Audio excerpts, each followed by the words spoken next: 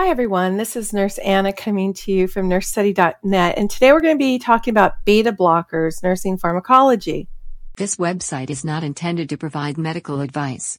The articles on this website are intended for entertainment or educational value only. While we strive to offer 100% accuracy, medical procedures are rapidly changing, and laws vary greatly from location. Beta adrenergic blocking agents, commonly known as beta blockers, are medications used to reduce blood pressures and are often prescribed to treat cardiac problems. They work by blocking the effects of adrenaline, also called epinephrine, which you guys know is the fight or flight hormone. Beta blockers may affect the heart and blood vessels. They reduce the blood pressure by slowing down the heart rate and contractility, as well as improving blood flow by dilating veins and arteries. Beta blockers provide various clinical benefits, but may also pose a risk for adverse effects if not properly monitored. They are also classified into three categories: non-selective, cardioselective, and third generation. They can be administered orally, intravenously, intramuscular route, and they are even available in ophthalmic form. Several factors are taken into consideration prior to prescribing which type of beta blockers will be used for a client. These factors include the type of condition currently being treated, potential side effects, and other conditions or medications that the patient is already taking. A nursing tip that is very important and may be on the NCLEX exam or your nursing school exam is that glucagon is the antidote in case of beta blocker toxicity, and that's very important to remember.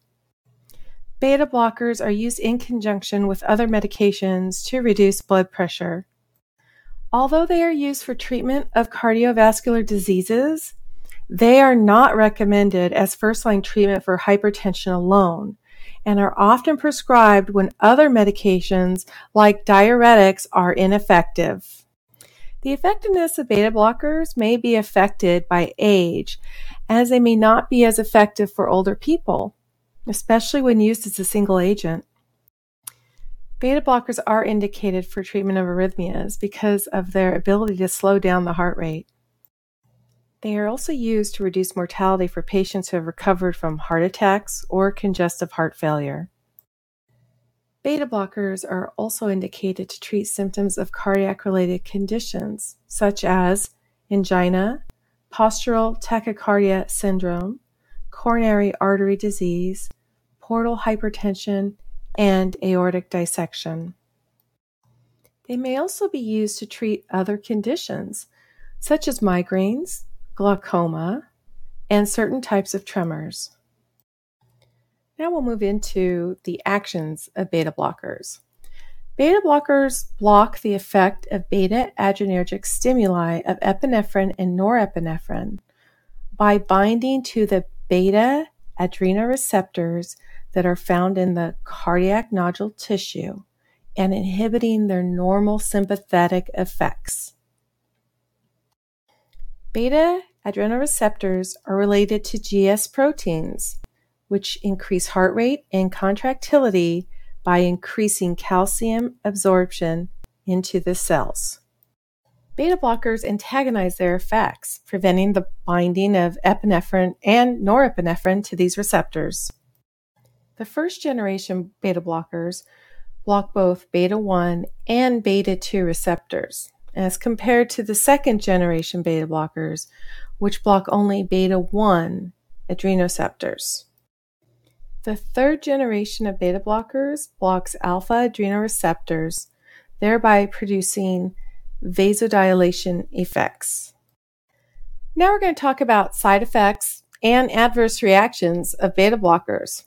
So although beta blockers are relatively safe and effective, they can still produce some side effects, just like most medications. Due to the presence of baroreceptors all throughout the body, physiologic side effects can be very broad. The frequent side effects of beta blockers are fatigue, dizziness, poor circulation, which is due to low blood pressure that is triggered by a decrease in heart rate. They can also cause gastrointestinal or GI problems such as stomach upset, constipation, and diarrhea.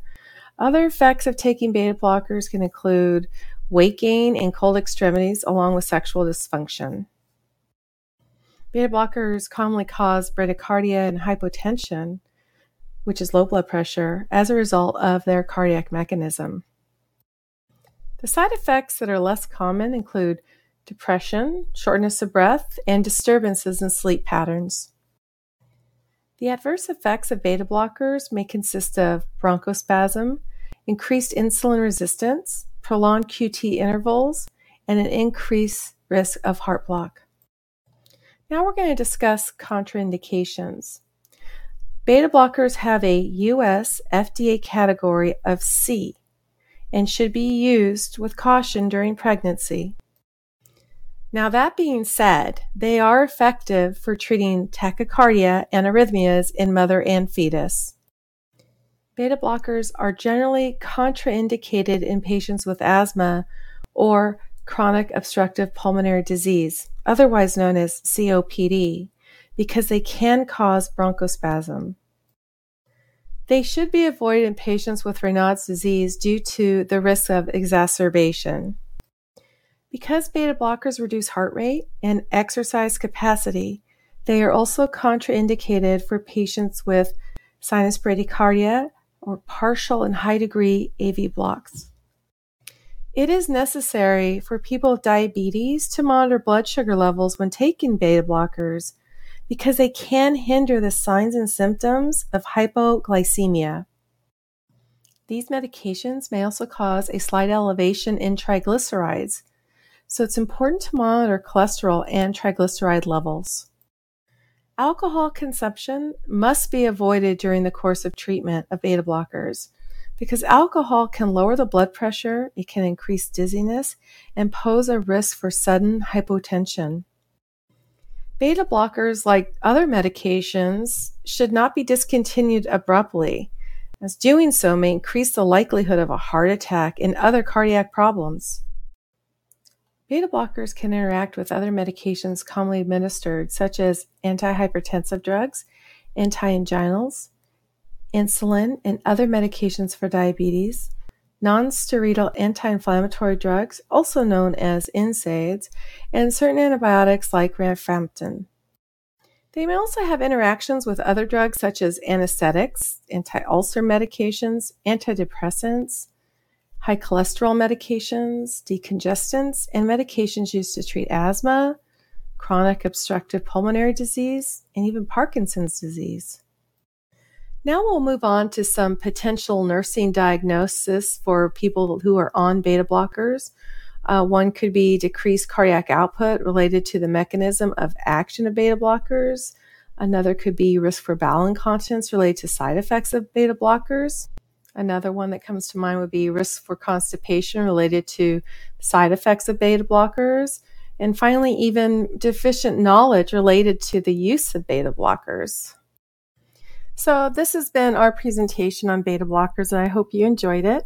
Don't forget to visit us at nursestudy.net, where we have a ton of care plans. We have practice exams, we have study guides, all for student nurses or those who just want to brush up on their skills. So this is Nurse Anna at nursestudy.net, and don't forget to like and subscribe. And if you're listening to this podcast, I hope you enjoyed it too. And we'll see you soon.